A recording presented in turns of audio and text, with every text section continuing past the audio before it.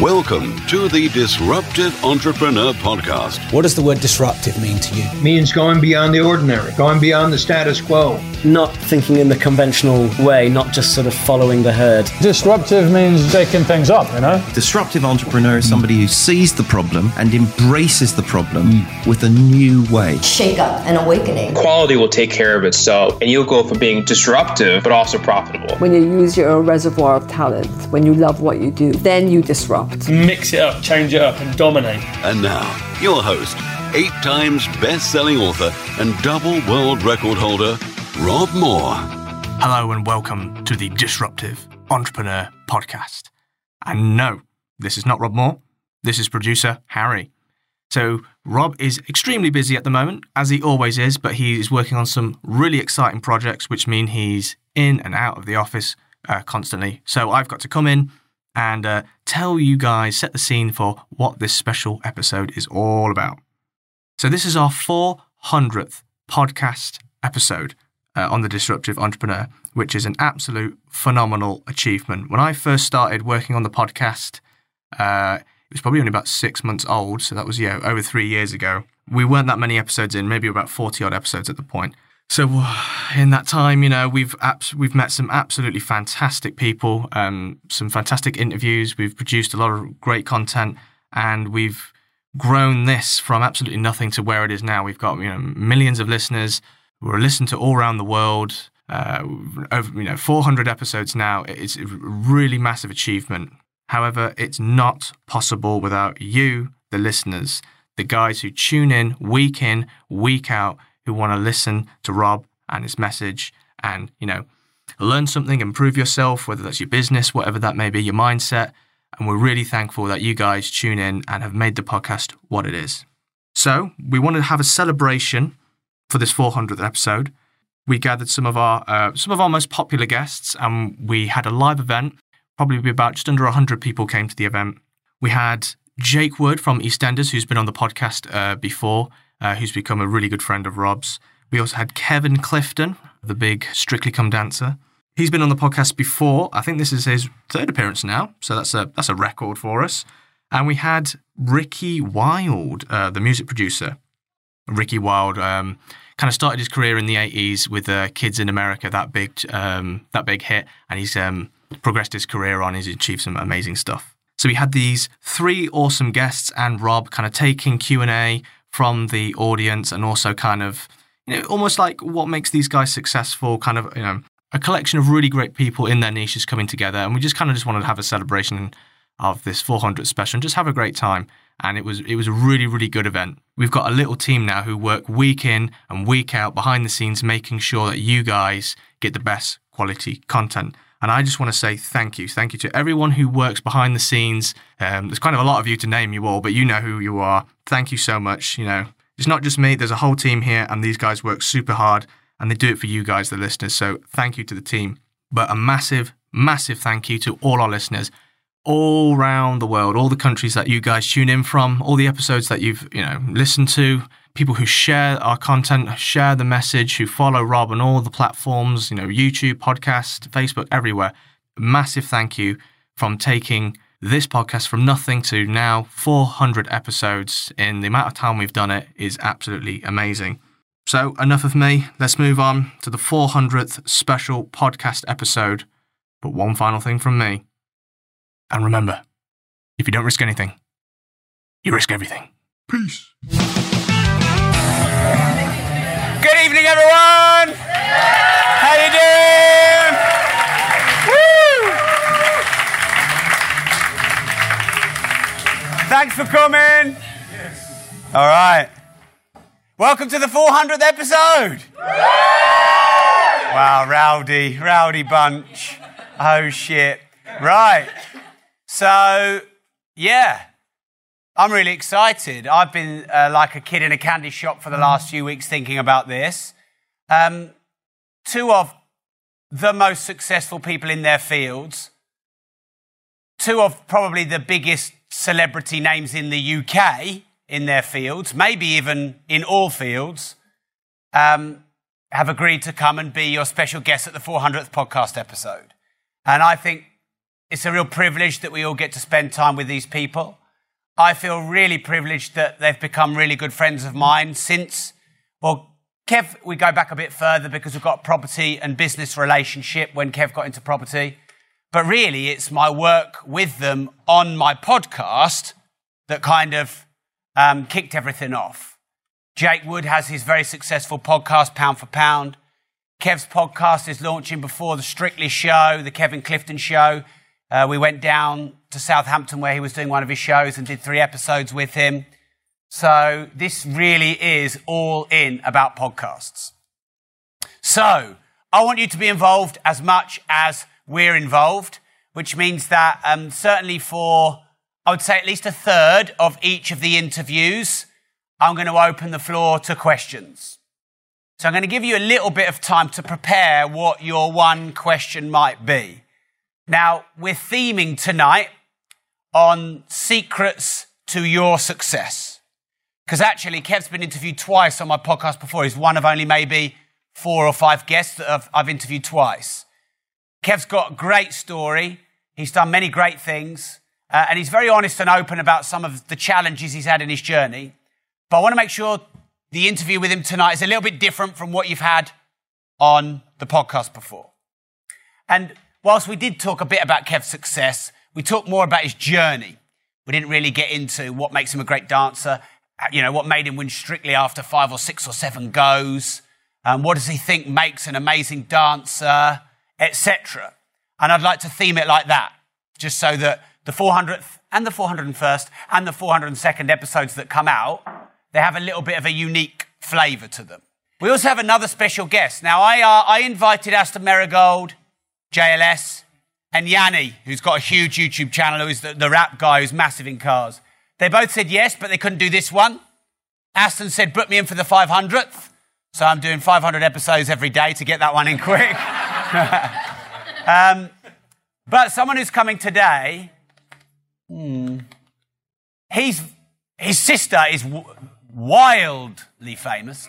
And he is in her band and he writes her songs.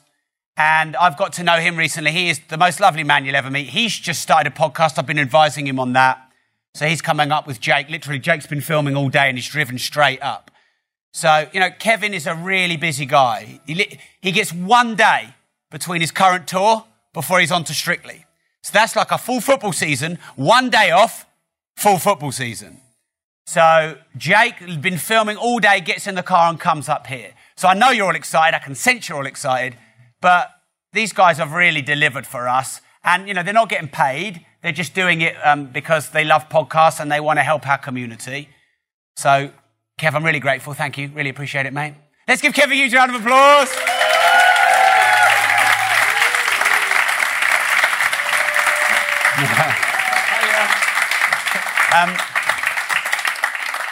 That wasn't actually your intro, but just come up. Come up. No. But come up anyway. That's all right. Now, as you can see, I've got no questions. I want it to be really conversational. But Kev, the first thing I would like to know is you've been dancing since you were 4, correct? Yes. And you are now 36. So you've been dancing 32 years. Yes. You must have seen some amazing dancers and many dancers who were good but didn't quite make it, and many average dancers. Yeah. What makes the best dancers?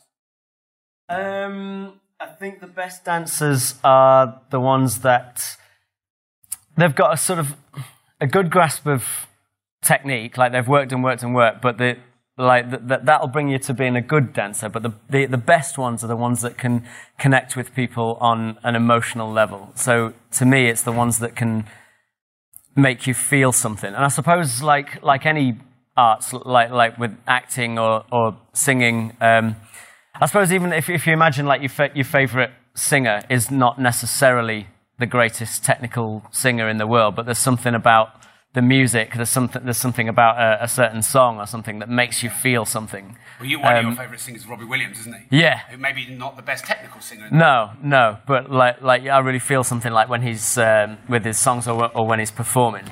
And so for me, the best dancers are the ones that have that ability to make you feel, that can connect emotionally with you. Yeah. And so on Strictly, Is it different? What makes a winner of Strictly different to what makes a great dancer?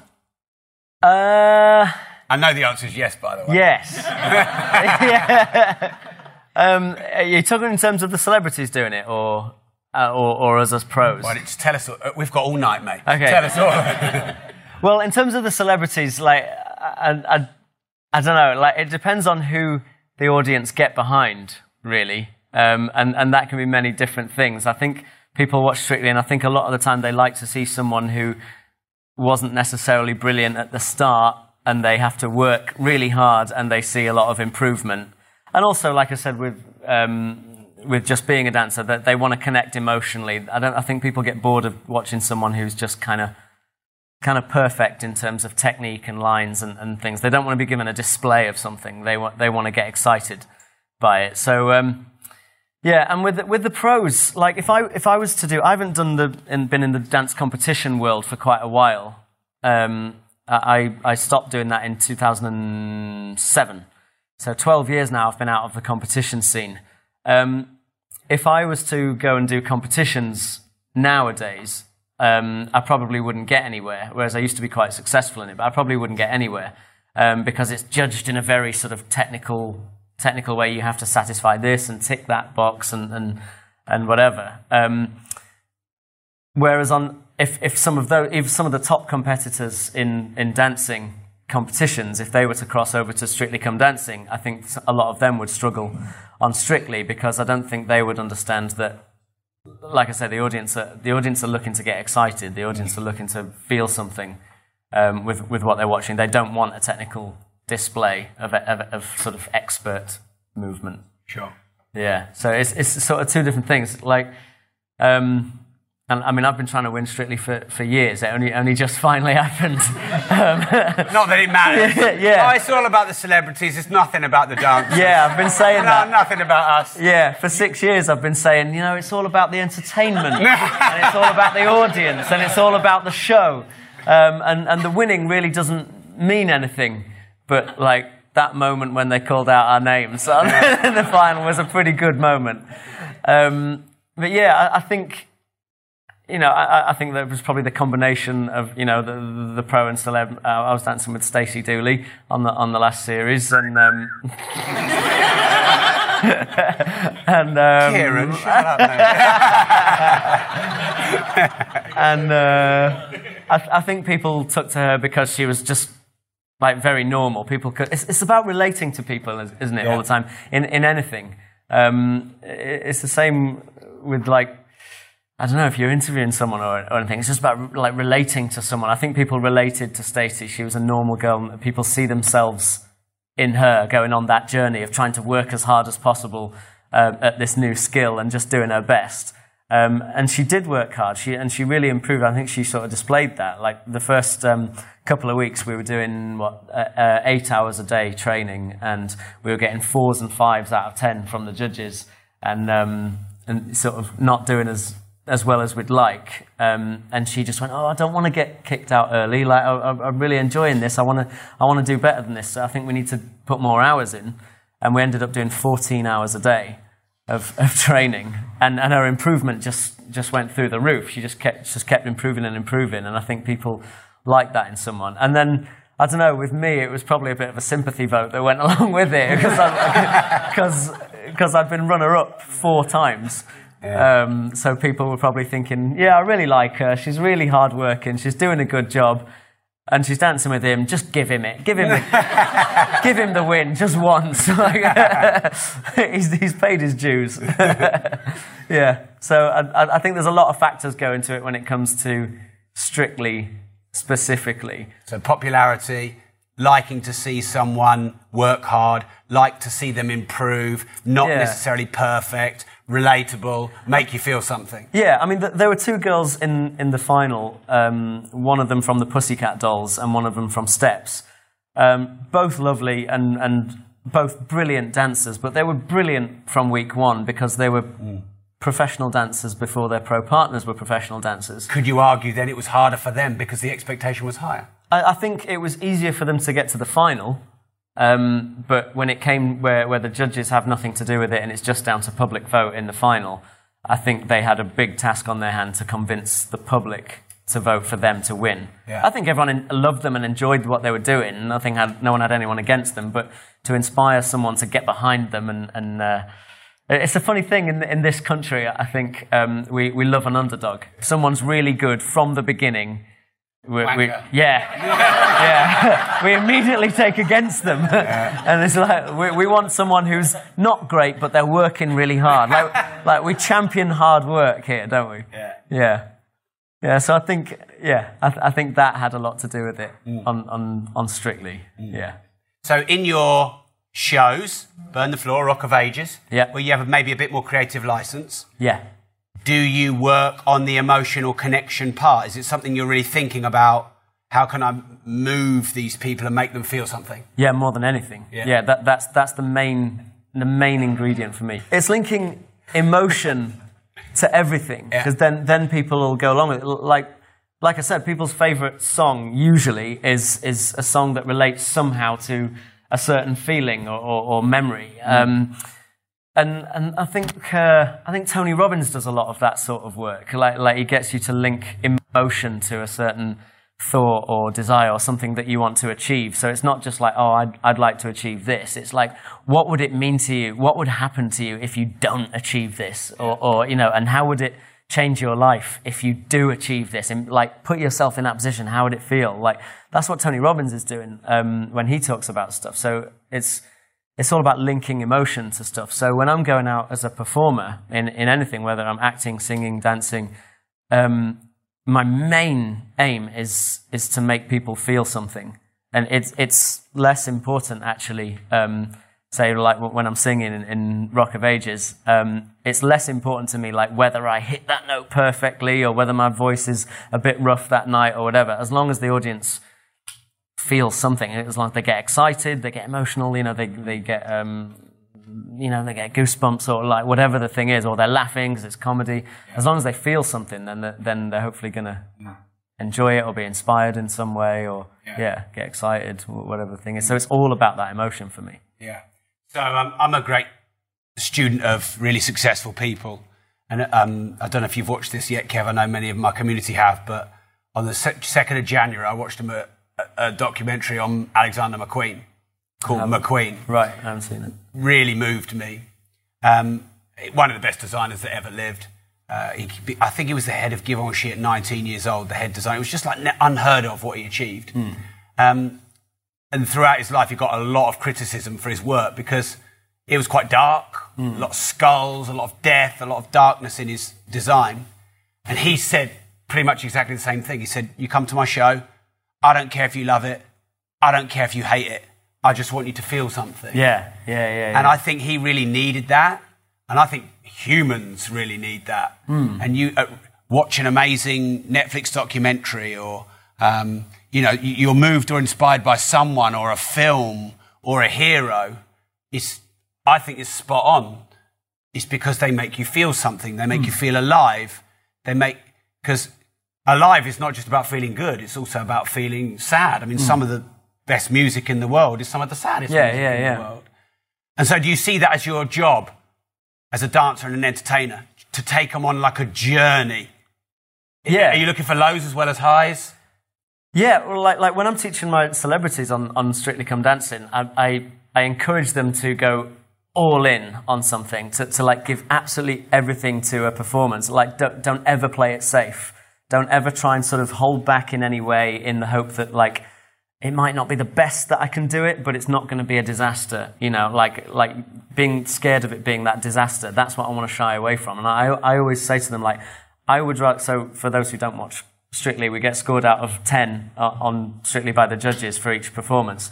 And I'd say to my partners, like, we aim for the 10, obviously, but I would rather you get a 2 than get a 6. Because I think if you get a 6, it's sort of, it's safe, it's all right, it's fine, you got through it, you did okay, it wasn't brilliant, but it wasn't a disaster. Whereas if you get a 2, at least I feel like people have got something to talk about. You were shit! Yeah. people are going to remember you. You're on some sort of journey. Like you're saying, you're on some sort of journey if you're getting a 2. You're at the bottom. Yeah, you're at the bottom. You got somewhere to go, because then next week we can come back and if it's... Yeah, you get a 3, yeah. But then if we get like an 8 or a 9 a couple of weeks later, it's like, oh my God, look at that improvement, you know, all of this. Whereas if someone's got a 6 and then a 7 and then an 8, then they were already there. Or especially if they're all just getting 8s right off the bat, it's like, where do you go? Yeah. And I suppose to get a 2. Thinking about it, there'd have to be some kind of disaster, which might mean a major fall. And to make a major fall, you might have to try a hard move. Yeah, exactly. So it's about risk. Yeah. You've just got to go for it. Like I think which dance was it with Stacey that we did? Samba, which was sort of, she wasn't a natural Latin American dancer at the start. Like a couple of weeks earlier was when we were getting 4s, doing a cha-cha-cha, and she was real nervous about the Samba because it's probably sort of the most similar dance. And she was like, you know, she was asking me, is there something that we can do that sort of just make sure I get through it and safe? And I'm like, absolutely not. I said, so we dressed her up in a dress full of feathers. There was feather fans everywhere. It was like, everybody look at this and take note of this. Is going to be a massive performance. And I said, I want you going absolutely flat out. Energy. I said, I don't care if the technique is all over the place. I don't care if there's like steps going wrong. I want you going flat out energy and have an amazing time, because I think people will really enjoy it if you just go for that. Yeah. And people did enjoy it. And, you know, technically there were issues everywhere, but then people started getting behind her because they were like, look at her having a go. And I think a lot of people just thought, you know, I want to... That's what I'd hope to do if I was on that journey on Strictly, and people were relating to her. Whereas there might have been a slightly better dancer that week, but they got forgotten about because they weren't all in. Yeah. You know, it wasn't like just all cards on the table, go, bang, flat out, give everything you've got. Like, go there. Well, I guess if someone like Alexander McQueen says, I don't mind if you love me, I don't mind if you hate me, I just want you to feel something, and you're saying, I don't mind if you get a 2 as long as you don't get a 6. It sounds like what you're saying is the extreme ends of the emotions are where you experience life, where you can have a comeback from a failure, and maybe where you get remembered.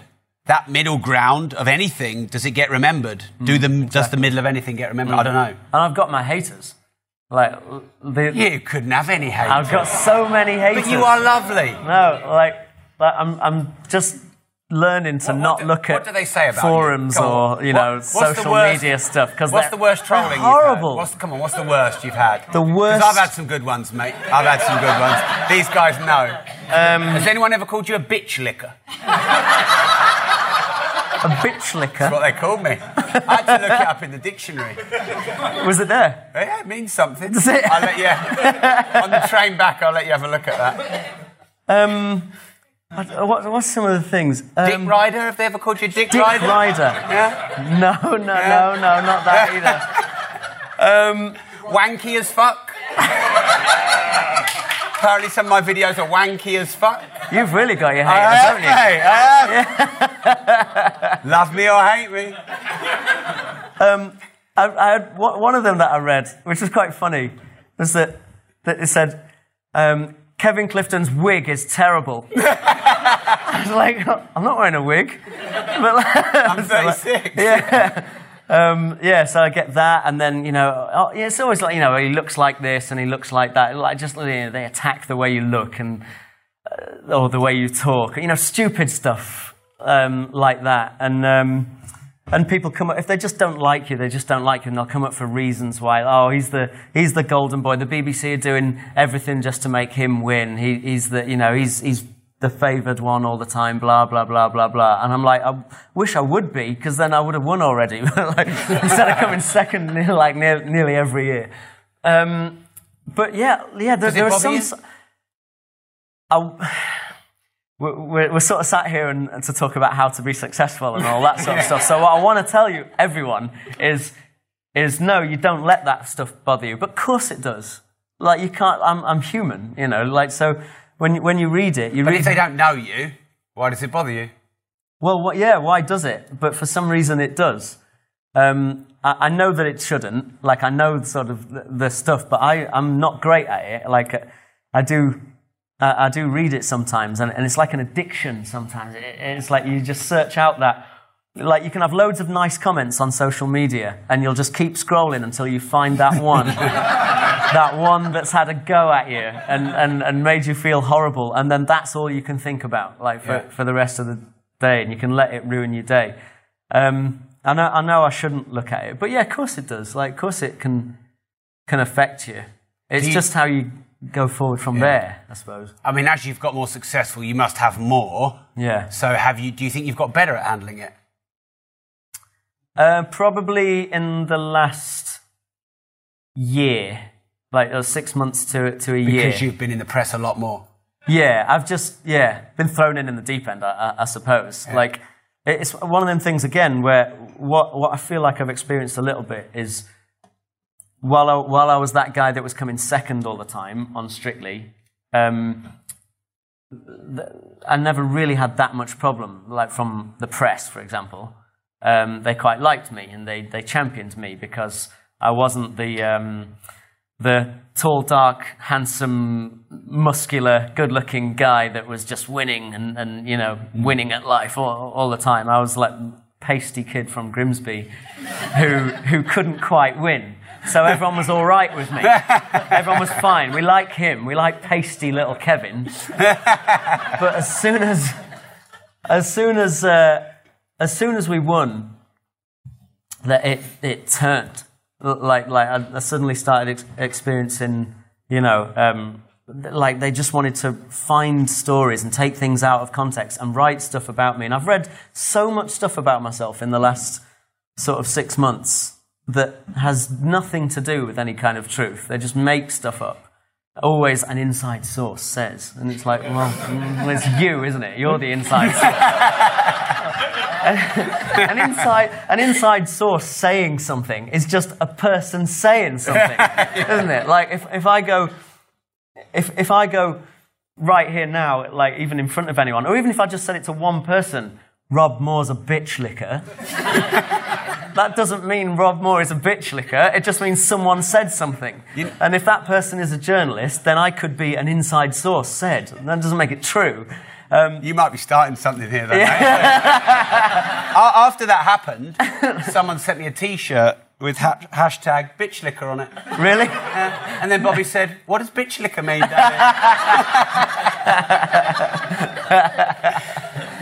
Oh, so you've got better at handling it because you've been forced to? I've just had to, yeah. It's one of them things of like, I couldn't run away from it. It was just there constantly. And then some people believe it. Like, some people feed into this sort of gossip and stuff. So then I get messages on social media, Kevin this and Kevin that, and they know nothing about anything. But then suddenly I'm just being bombarded with all these messages from people.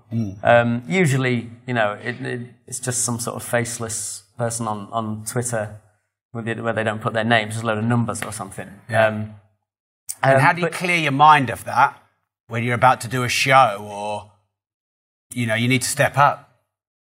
Well, what's been really nice is that I've been on tour for all of this year so far, and I always come out stage door and see people afterwards, if anyone just wants to say hello or take a picture or whatever.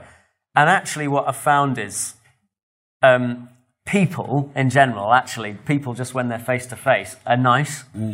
People are actually decent. It's just sort of this online culture of faceless trolling type stuff where people feel like they can just have a go or say something. And the press just want to sell newspapers, and they're not gonna sell a newspaper by saying Kevin did a good show today. Yeah. At the front of the Sun. Yeah. Exactly. Like, no one's going to buy it. Yeah. So they have to find something that sort of feels controversial, and So they just twist anything into something that sounds controversial, and anything that'll do as clickbait and stuff. And the more I've seen it, the more I'm starting to get immune to it. It's just, I guess it's like anything. The more you practice anything, or the more you're just thrown into something, the more you get used to it. Like when I first came here, when I first came to Progressive and was doing all sorts of stuff, I went on one of the courses. I've done sort of a few of the courses, and I went on the course that was about speaking. The speakers, how to do speeches and stuff. I can't remember the name of it, but I came here and I was sat at a table, with just like one of these round tables with a group of people, and we were sort of saying hello to, and I was like really shy, and people were going, hi, and what's your name? Oh, my name's Kevin, and this lovely lady next to me asked me, and what do you do? What? And I said, I'm just doing some normal buy-to-lets. All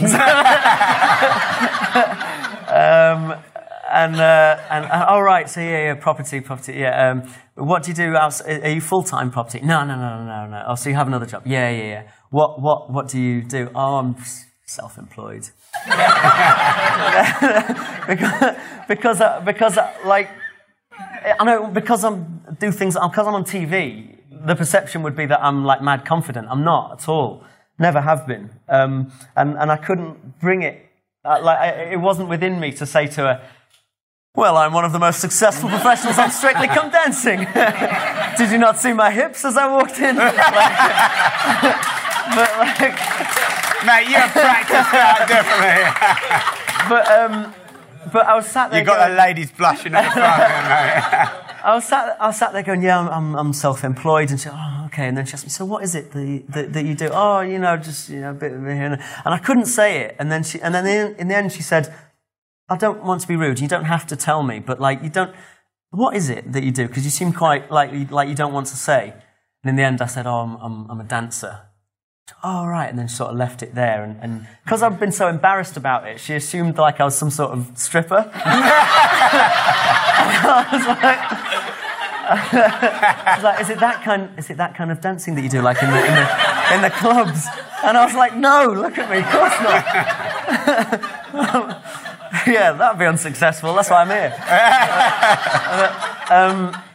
But in the end, it sort of came about, and I said, have you heard of a show called Strictly Come Dancing? And she went, hang on, you're Kevin from Strictly Come Dancing. And then it went round the room, and everyone sort of got excited, and I know you, yeah, and taking pictures and whatever. But at that time, I was really scared of sort of speaking like in front of people. Now it feels a bit easier. Like right now, this didn't seem like a problem. Like before, a few years ago, I would have been like, really nervous and sweating and I'm doing that much. I've worn the wrong T-shirt for that. Right, everyone pop your hands. Yeah. But it's like anything. The more you sort of throw yourself into something, and with property, like when I said, I had zero clue what I was doing, like how to go about being a property investor. Now I'm doing it. Yeah. It's like with anything, you throw yourself into it and just accept that I guess if you just accept you're not going to be perfect at it, so like with getting all the trolling and all that, you just accept, I've got no experience with this, and you talk to people who have been through it before, like the whole, mentor thing. So Rob's been mentoring me for a while. One of the first things you said to me was like, if you haven't got any haters, you're not doing enough right. Like, which is kind of along those same lines, I suppose, of like throwing it all in, and either the 10 or like the 2. You've got to go all in and go straight towards something. And I also just spoke to other people who have been in the position that have been on TV like a lot longer than I have, and gone, how do you put up with this? And some of them say, I just don't hear it, and some say, like, it was the first time I had to deal with it. It was horrible, and you think that the whole world is talking about you, and you think that it's this massive deal. You place all this importance on it, but the truth is, no one cares. No one really cares, and that's probably a good thing to remember with any of it. Whenever you're feeling like worried about what anyone is thinking of you, like going into something, or you're nervous about it. No one cares. Like, 6 months ago when the newspapers were having a go at me about something that I was going, oh my God, I think everyone hates me. And everyone's talking about this thing that's going on in my life. The truth was, people would probably just scroll past it on their phone, went, oh, there's that guy, he's done something, and went on to the next thing, and then went to get their shopping, make sure their kids got to school, and then watched Netflix or something. Like, in general, people don't care. Probably, a massive percentage of this room probably didn't even know who I was as I'm walking onto this stage. So it's like, you feel like the whole world is caving in, but it's fine. Well, I was hanging out a fair bit with you while that was all going on. I never read 1 inch of those columns. No idea what they were saying. So it's funny. We know what people are thinking, but they've got their own problems. They've got their own things to worry about. Than have your column inches top of their mind. Yeah, and I'm trying to sort of keep relating to it, so it's not just all talking about dancing, but like the same, like coming here to Progressive, like when I was first sort of talking to people and trying to network, and I had no idea how to talk to people and talk to people about property, and I just had this like imposter syndrome of, I don't know what I'm doing here. I don't know anything I don't know enough about property to be here. And you assume that everyone in the room is a property billionaire, and they know everything, every detail, about every law to do with mortgages, and tax and whatever. And you're completely out of your depth. And that if I say anything, people are going to think I'm an idiot. And they're not, are they? They're not. People just want to meet people, and they've got their own stuff going on, and their own deals, and their own, whatever, and they just want to chat about it. Yeah. So, like, it's just getting that, like, imposter syndrome out the way. But it's always been there with me. It's always been a massive challenge for me. I think just recently I'm starting to get better at it. So, Kev's podcast will come out in... Are you allowed to say when Strictly starts? Yeah, well, it comes on TV in September with the pros. We're getting your podcast out before Strictly starts. Yeah. That was the pact we made, wasn't it? Yes. So, sometime... that we made about 2 years ago. I'm going to do a podcast. When I said before Strictly, I didn't mean 2025. I'm going to do a podcast. No, I'm just going to procrastinate for a little bit longer, because if I start talking, people are going to think I'm stupid, and they're going to judge my podcast, and there's going to be loads of comments saying, I hate this podcast, and I don't want to hear his voice anymore. Get rid of him. Hopefully that's not going to happen. No, that won't happen, mate. So the reason I said that was because Kevin, I was very proud that Kevin let me interview him for his first episode of his podcast. And he was very open about some of his imposter syndrome and stuff like that he felt. So listen to that first episode, definitely, when it comes out in a few weeks' time. But back onto the theme of secrets of success. I know there's some people that you admire greatly, that you think are very successful. I know you've mentioned people like The Rock or Robbie Williams or, people like that. So whether you want to talk about specific people or general, what traits do you admire in other successful people? The main one, hard work. And I know that's really, really obvious, but like when you see someone, I hate laziness, and when you see someone like The Rock, like he went from being sort of, he wanted to be an American footballer, and went all guns blazing at it, but kind of failed. It didn't go the way he wanted it to, and then he became a pro wrestler. And he just worked and completely conquered that world. And then he went on to make movies, and he's just worked and conquered that. And you see on like social media and everything, he's just relentless. Like, and now he's such an entrepreneur. He's got all these businesses. He branches out, and everything he does seems to become a success. But because he just seems to be relentless in how hard he works. Yeah. I think what I admire in someone like Robbie Williams is, one, as a performer, he has that ability to connect emotionally, like we talked about. But also he's quite humble. Like, I feel like he has these sort of two sides to him. That's why I'm fascinated with him. He has this side of him that is over-the-top performer Robbie Williams, and people would think that he's arrogant. And that's this sort of ego performance side of character of him. But then you hear him being interviewed, And he's got all the same insecurities as anyone else, like massively insecure and worried about what everyone thinks and struggles with a lot of stuff. And I think when you hear people like him talking about that stuff, it's really cool because, yeah, you just realize, guys, thinking all them same things that I was thinking. And you know, because it's not just that people are born as these genius greats, like people have insecurities, like all the best ones have all these insecurities. Keep plowing through, keep failing, keep getting rejected, but keep going, keep working.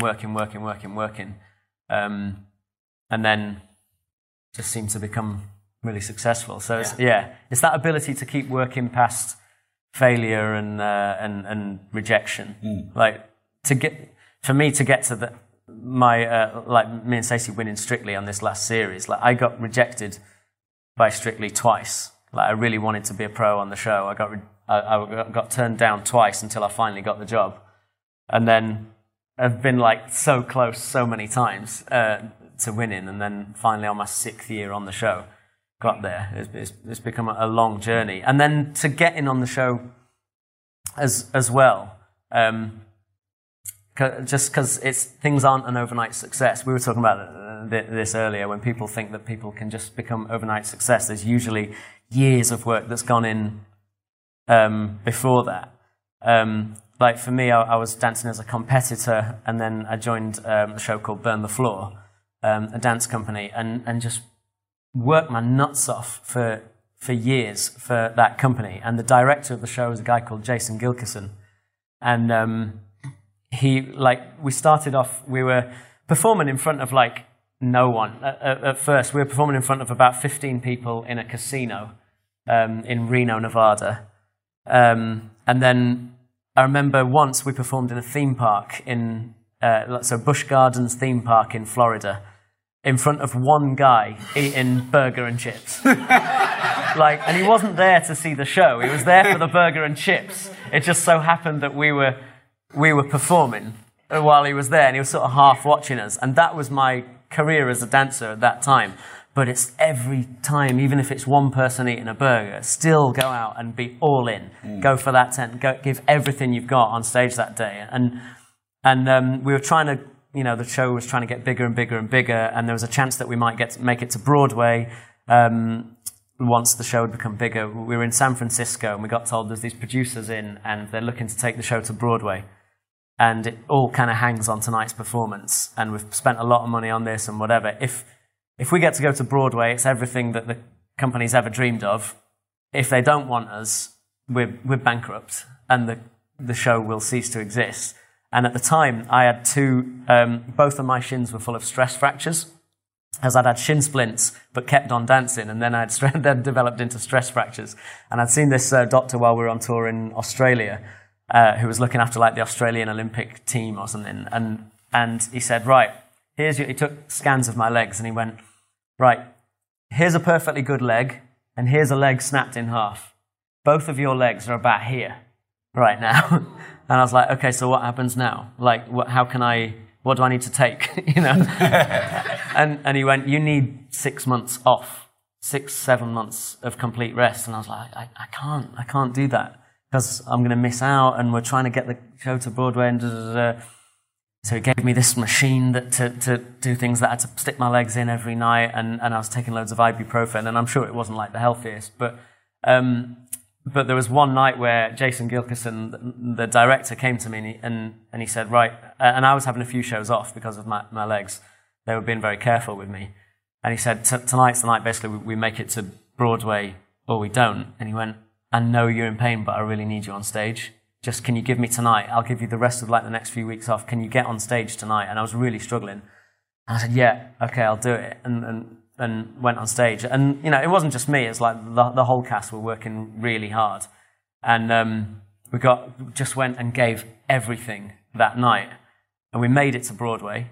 And the show went really well on Broadway, and I was working like solidly, like it was so much work to stay there. We kept getting extended. It became a big success.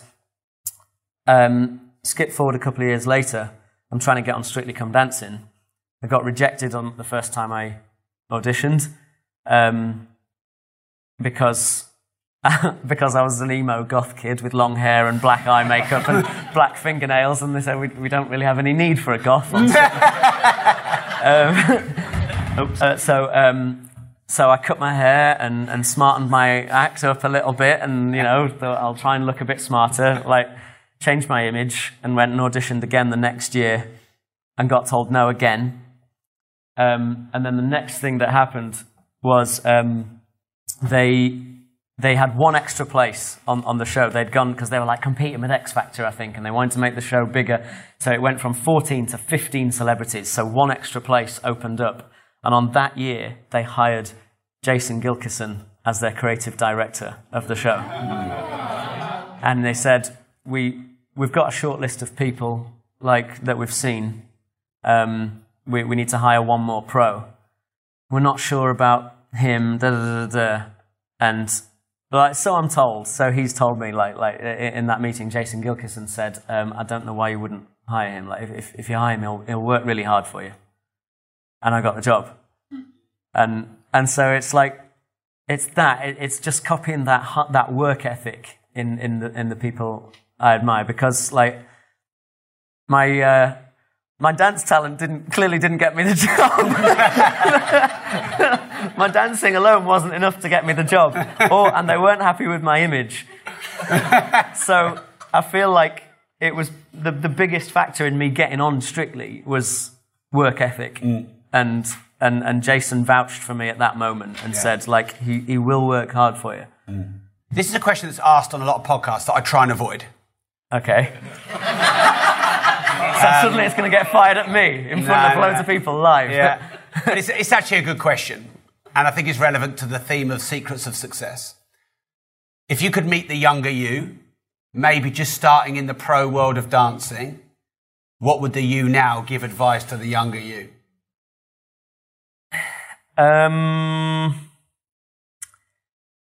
Other than cut your hair. Yeah. I'm big on this at the moment because I'm just been reading The Values Factor that you told me to read. I would say, you got to live your truth. Get in touch with what you want, and don't think that you have to pander to everyone else all the time. I feel very lucky that everything's gone well, and I've done well for myself. But I also think that I've probably wasted a lot of energy worrying what everyone else thinks of me, and as a consequence, living my life for other people all the time, and doing what I think I should do, as opposed to what I want to do. And the things that I really hold as my top values and priorities. Yeah. I should do this. It's only in the last year I've sort of started turning down choreography jobs, because I've said, I'm gonna be this dancer until that point, and then I'm gonna be this top choreographer, and panicking about it because it's quite stressful choreographing stuff. And then I've recently gone, actually, I don't think I want to be just a choreographer. I actually want to perform. So it's okay, so go and perform then. Who are you trying to impress? Trying to impress people with doing that. I turned something down just recently because I was close to accepting it, and then I figured out that the only reason, really, when I properly, honestly, was brutally honest with myself, the only reason that I was doing it was, that I was about to accept it, was that so I could show off about it on Twitter. So I could go to all the trolls. Yeah. Exactly, yeah. We're laughing, but exactly, to all the trolls that go, oh, he's this and he's that and he can't do that. And I was going to go, and I was going to accept this job purely to go, yes, I can, look at me, I'm doing really well here. But the truth was, I didn't want to do it. And I would have stressed out about it, or trying to impress your parents, or trying to, impress a boss, or some ideal that you've placed on yourself of I need to be this person. Yeah. If you're not that person, you're not that person. You don't have to be anything. You be what you want to be. So I would say to my younger self, don't waste too much energy trying to be something that you don't want to be. What a session so far. Please give Kevin a huge round of applause. Thank you. All right.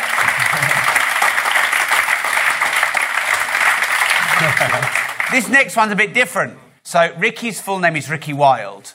He has sold 20 million records. That is a lot of records. Yeah? 20 million.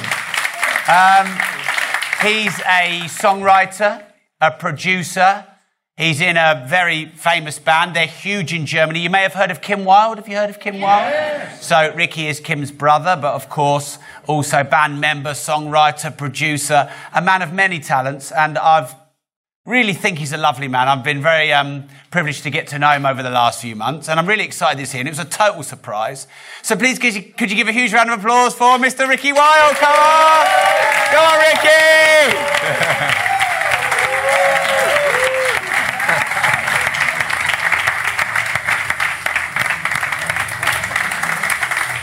Take a seat, wherever you like. I'll sit here because I think Jake should sit. Okay.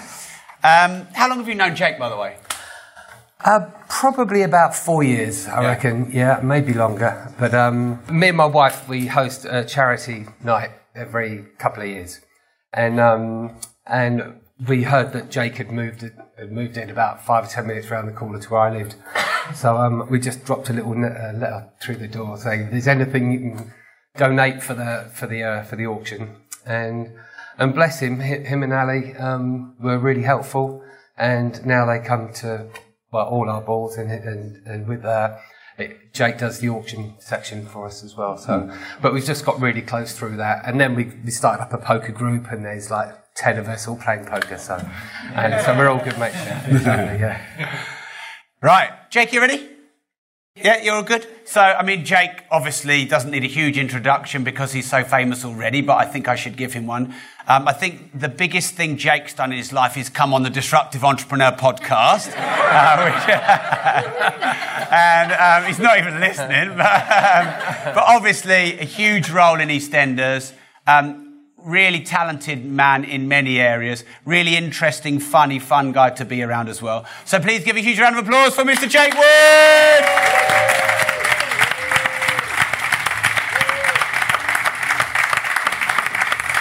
All right.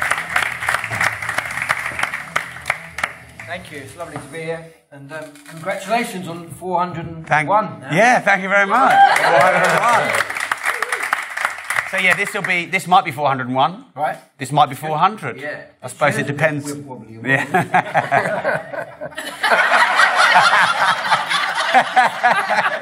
Well, right. What should we talk about?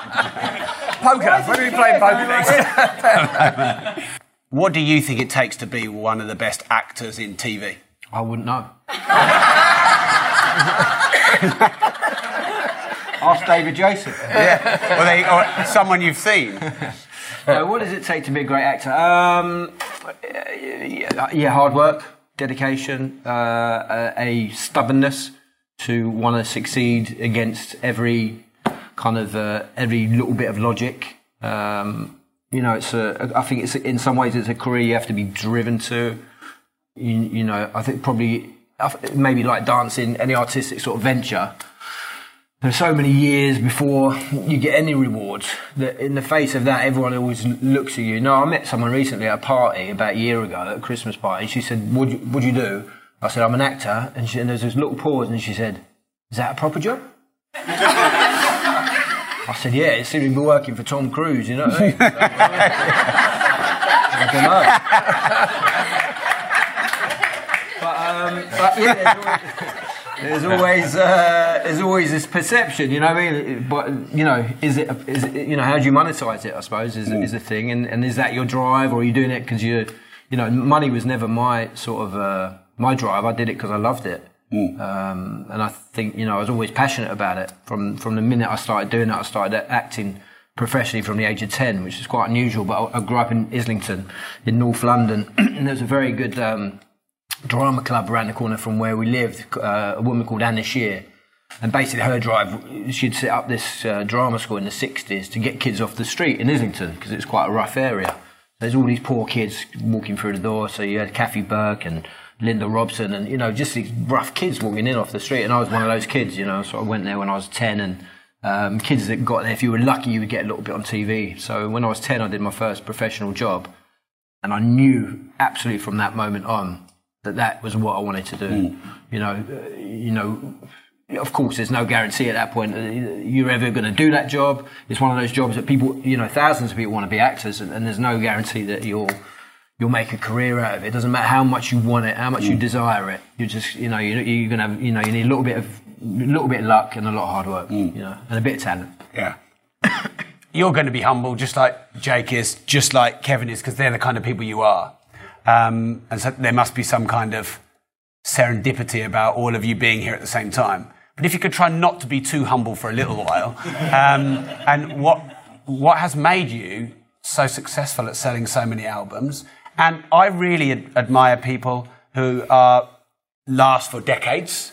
It's easy to last for a song or an album, but decades. Because you're like huge in Germany at the moment, you guys, aren't you? Yeah, we had a new album out last year, and we've got another new album coming out in the next couple of weeks, a live album of the album that we recorded last year. So I'll tell you how I can make this question different to how I did with Jake and Kevin. How do you become very successful for a very long time? Fear, I think, for me. It's I was just petrified of having short-term success, and I was so scared of that happening that it just drove me to make sure that it didn't happen. So I think a lot of it was fear and insecurity, really. And how do you balance that? Because fear and insecurity must make you feel all sorts. Very anxious. Yeah, absolutely. And I did suffer with anxiety for a long time. But these days, I'm so much more relaxed in my life. Anyway, I don't need to prove anything anymore, and I feel very relaxed. I know what my limits are. I know what I'm good at, and I know my strengths. But I didn't know that when I was younger, so I was still trying to find the way. But yeah, I think a lot of it was fear, but also I really sort of believed that I could make great records, and that was my real drive to make a great record. Yeah, and has that fear gone away as you've had more success or felt more comfortable in yourself, or is it just still there? I feel a lot better about it. I mean, even now, I still get a bit nervous about working with artists when they come up to my studio. I work from home. I've got a home studio, and the artists come to me, and then we'll just sit in the studio and then start writing. It's a really interesting process because everybody's different, and you're almost like a psychologist working with a lot of especially vocalists, when they're singing, because most vocalists are very insecure about their voices. So it's always just finding your way, but it's a lovely process when you go in the morning with nothing, and then at the end of the day you come out. I've played Jakey, a track that I wrote a couple of days ago with a girl singer called Nina. She's only young. She's got some stuff on Spotify. She's got a beautiful voice, and she's really beautiful. And her partner that she worked with, Laura Fairs, both incredible talents. And so they came up a couple of days ago. Came up with a tune. I programmed it all up, got it all sounding great. And today just sent it off. And just in the car on the way up, Ricky was like, "Listen to this." Really? And you'd done it that day. It's 2 days ago, and then I finished really it excited. Today, Because she feels like it's got to be a hit. She's really excited about it. Can you tell when something a proper banger is good? Is that what they say? It's a proper banger. It's a good. It's a banger. It's a banger. For me, that was a Vauxhall Astra. Can you tell when it's going to be a proper banger? You kind of get a feeling sometimes where you think it's banger, mate. It's got something. No, it's a beautiful tune. I think it's got something. But and I'm excited as well. Like I must be the fourth person in the world to have heard it. But you are actually. Yeah, you are. Yeah, exactly that. No one's heard it. So that's right. Yeah. Okay. So Ricky, I'd like to carry on exploring this insecurities thing because I do think, not yours necessarily. Because I'm pretty obsessed with studying successful people. I'm like you, Jake. I love people. I love people I know and I love people I don't. It's like watching that McQueen documentary. I feel like he's like this spirit up there. I feel like a guy I know. I wear all of his clothes. I just like there's some kind of affinity there, and it's a people thing, not an individual thing. I met him, by the way. Did you? Yeah. A friend of mine was his PA for many years, and I only met him once. But people think that successful people don't have insecurities, and you said something that I really want to explore. I think insecurities are inherent in successful people. Yeah. Like, I'll give you an example. If you're a public speaker and you don't care what other people think, you stand on the stage and you just talk to yourself and you don't really care about the audience or whatever. But to go on stage, you have to be a great speaker, you have to care about what people think to connect with them. But then when you care about what they think and you don't get the praise or the laughs or the adulation, you go off absolutely depressed. And Kev, you were talking about this, weren't you, with your performing? Kev basically, it's on his podcast, so you hear it, but every time he goes, he needs the energy and the enthusiasm for the audience. And it'll come off like he's on a massive high if he gets it, on a massive low if he doesn't. But Kev's Kev, and it's kind of even not really linked to the performance, it's linked to the response from other people. And I feel like in artists, in musicians, the pain and the insecurity and the suffering is what makes the great art or makes the interesting person. Yeah. And I'm well into art and creative stuff as well. And I think people think, oh, well, in art and creative stuff, that's okay. You know, you've got to be depressed and then you can be Radiohead, or, you know, you've got to be a drug-taking rock star and you can be Ozzy Osbourne. But I can't see any successful person who's not battled with their own insecurities. I think with my situation, my personal situation, writing for Kim, being my sister, and in the very early days, my father, who's a rock singer back in the 50s, Martin Wilde, and he had a few hits, but he was a great songwriter as well. And Dad and I wrote the first album for Kim. And so there was Dad and Kim, and it was like this whole... If I didn't come up with the goods, it wasn't just me I'm letting down. It's Dad and Kim, and it's family, and I think that was an added pressure for me. But I look back on those days, and I was only about, I don't know, I was 18, I think, when I wrote Kids in America, and it's just like I look back on it, and after that, I mean, it kicked off. It's number one, not over here actually. It's number two, but it's number one pretty much all over the world, and that was one of the first songs I'd ever written.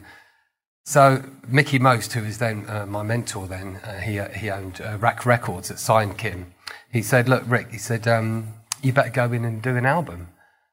And it's just like, my God, you know, I'd never recorded an album, but I just recorded Kids in it, and it had become this huge success.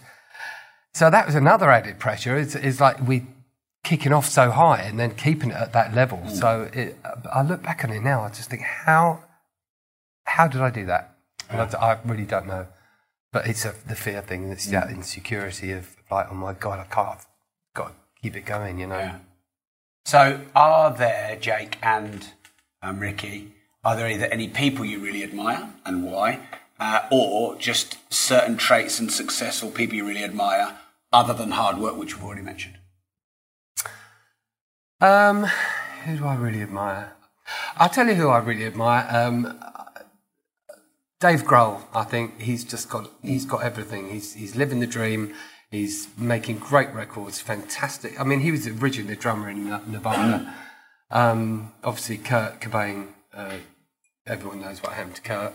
And then he steps up to the mark, and now he's playing guitar amazingly, writing amazing songs, singing incredibly.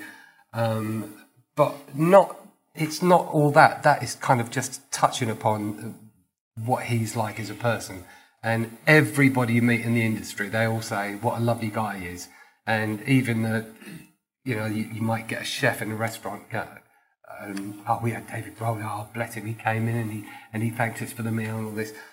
That's where I judge success. Yeah. And he's like one of the good guys, and I really, really respect that. It's not just the success; it's how he's dealt with it and how he treats other people. Okay. I admire you, Rob. Yeah.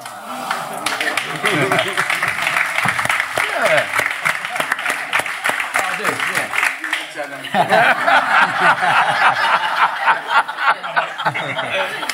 Love your coffee, so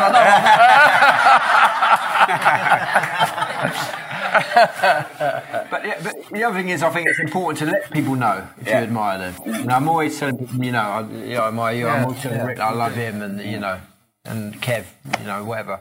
It's important as well. I don't think people share that enough. Yeah. You know what I mean? I think it's important to pass it on. I think it is as well. And also, because I speak to people a lot on the phone one-to-one, I have this sort of thing in my industry where if anyone's struggling, I'll give you 15 minutes no matter what's going on in my day, and the worse your shit is, the more emergency I'll make it. If you're standing on the edge of the bridge, whatever I'm doing, I'm on the golf course with my son, I'll stop and I'll give you a ring. And I've been doing that for a few years. It makes me feel really good. It's not something I'd tell people publicly. But you just saying you believe in someone or saying something nice to them, that can be the biggest thing to them. That they might not have had that for years. And just someone that because I admire you I admire you equally. And for someone that you admire to say, hey, look, you're great, that could turn someone's life around. Really powerful. So I'll ask you the same question I asked Kev, and then we'll do some questions from the audience. The question that's asked on a lot of podcasts that I try to avoid, but for this one, I'm not. So Jake, when you're just getting good at acting and known, I don't know whether you should just get on EastEnders or you get your big role, what advice would you give yourself going back now? It's interesting because I heard you ask Kev that question earlier, and I was thinking of I'm trying to think of the answer. I suppose, you know, when you hear questions on somebody, you think, oh, how would I answer that? Is it arrogant to say I don't think I would give myself any advice? I don't know. I don't think I would because everything that happens is like I'm at this point. So I'm not sure how I would really change that or be qualified to sort of, because I'm really lucky, and you know I'm always very thankful for what I've got. You know, it's not a day that goes by I don't give thanks. I've got a beautiful family. I've got a job that I love. I've got beautiful friends. You know, I've got people in my life that I admire, and you know, so I'm really lucky. You know what I mean? And so I would just crack on. So your answer is f***ing crack on.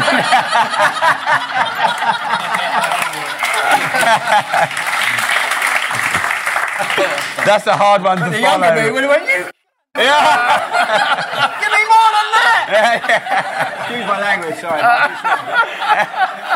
Drop the C-bomb, but I'm really at peace. Yeah. It's all right. Dom Jolly did that on our podcast. I apologise. I forgot we were live. That's what it is. But we swear a lot in our podcast as well. That makes it all better, Ricky, would you say anything to the younger you just before you write that big song?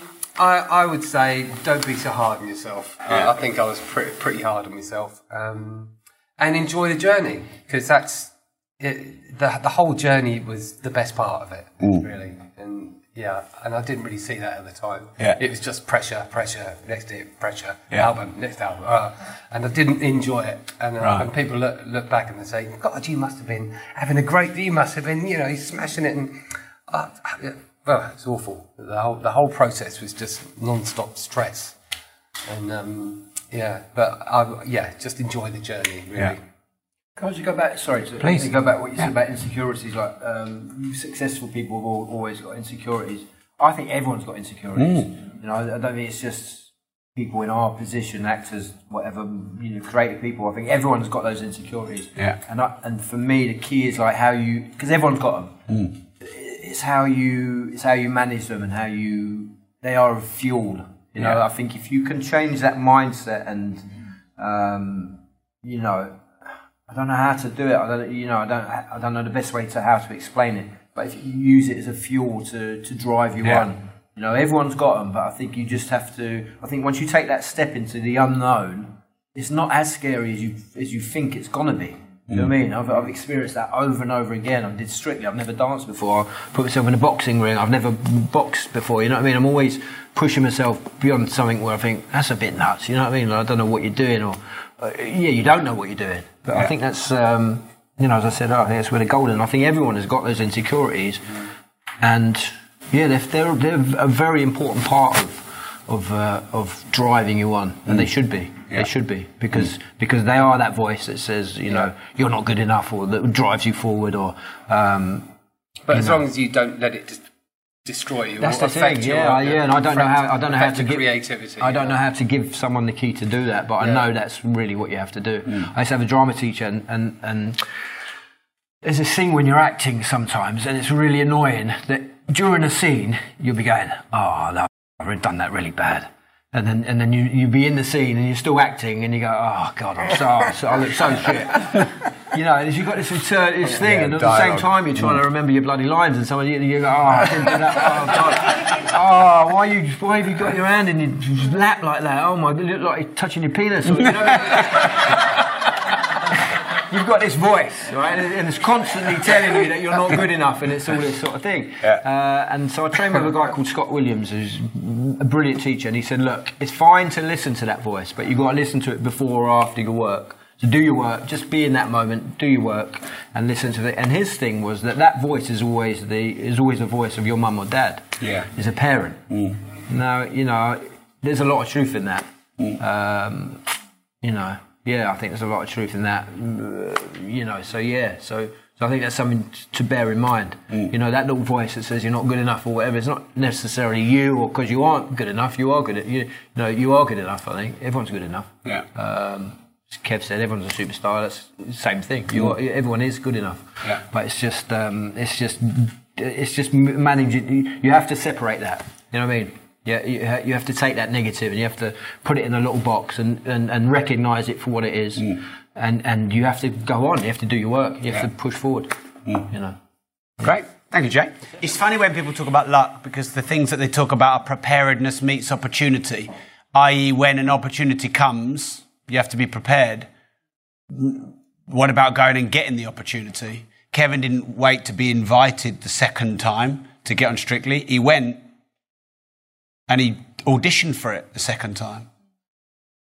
So go and seek out opportunities. Go and find stuff. Go and ask questions. An area I've punched above my weight over the years is I've managed to meet some very, very rich people, because I just ask them if they want to go out for a coffee, and I just message them, and if I don't get anything, I Instagram them in a few weeks with a voice memo. No one can turn down a voice memo.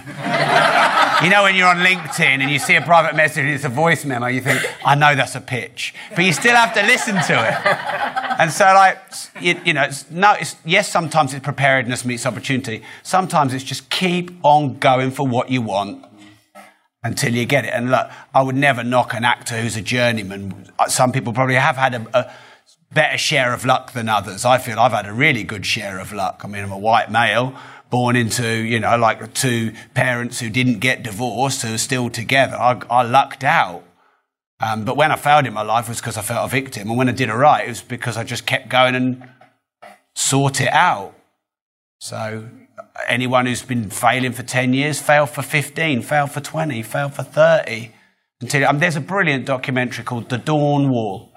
I love documentaries because, like Jake, I love people. And at the end of the day, if you do want to better your life, we're all trying to better our lives, I think. Well, a lot of us.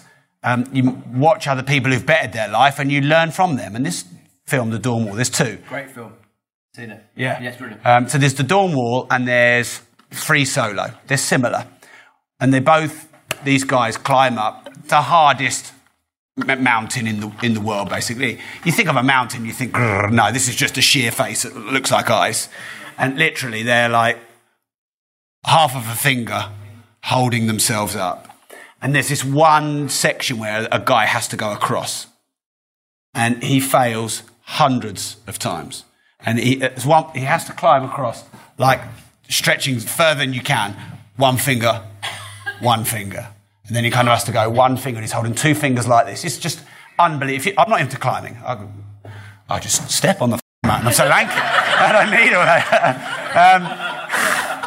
that. But wow, because he just did not give up on that wall until he got through it. And that's an analogy and reality. So just something to chuck in. I'm writing a book called Opportunity at the moment, so I've been studying luck and opportunity and stuff. So obviously not as successful as Jake and Ricky in their fields, but trying to figure it out like everybody else. Study the unified field theory. I'm going to put a section out in my book. It's a little bit out there, but the unified field theory, to simplify it, is basically the past, present and future, infinite, simultaneous actualities, eventualities, scenarios exist in this unified field. Thanks, everyone.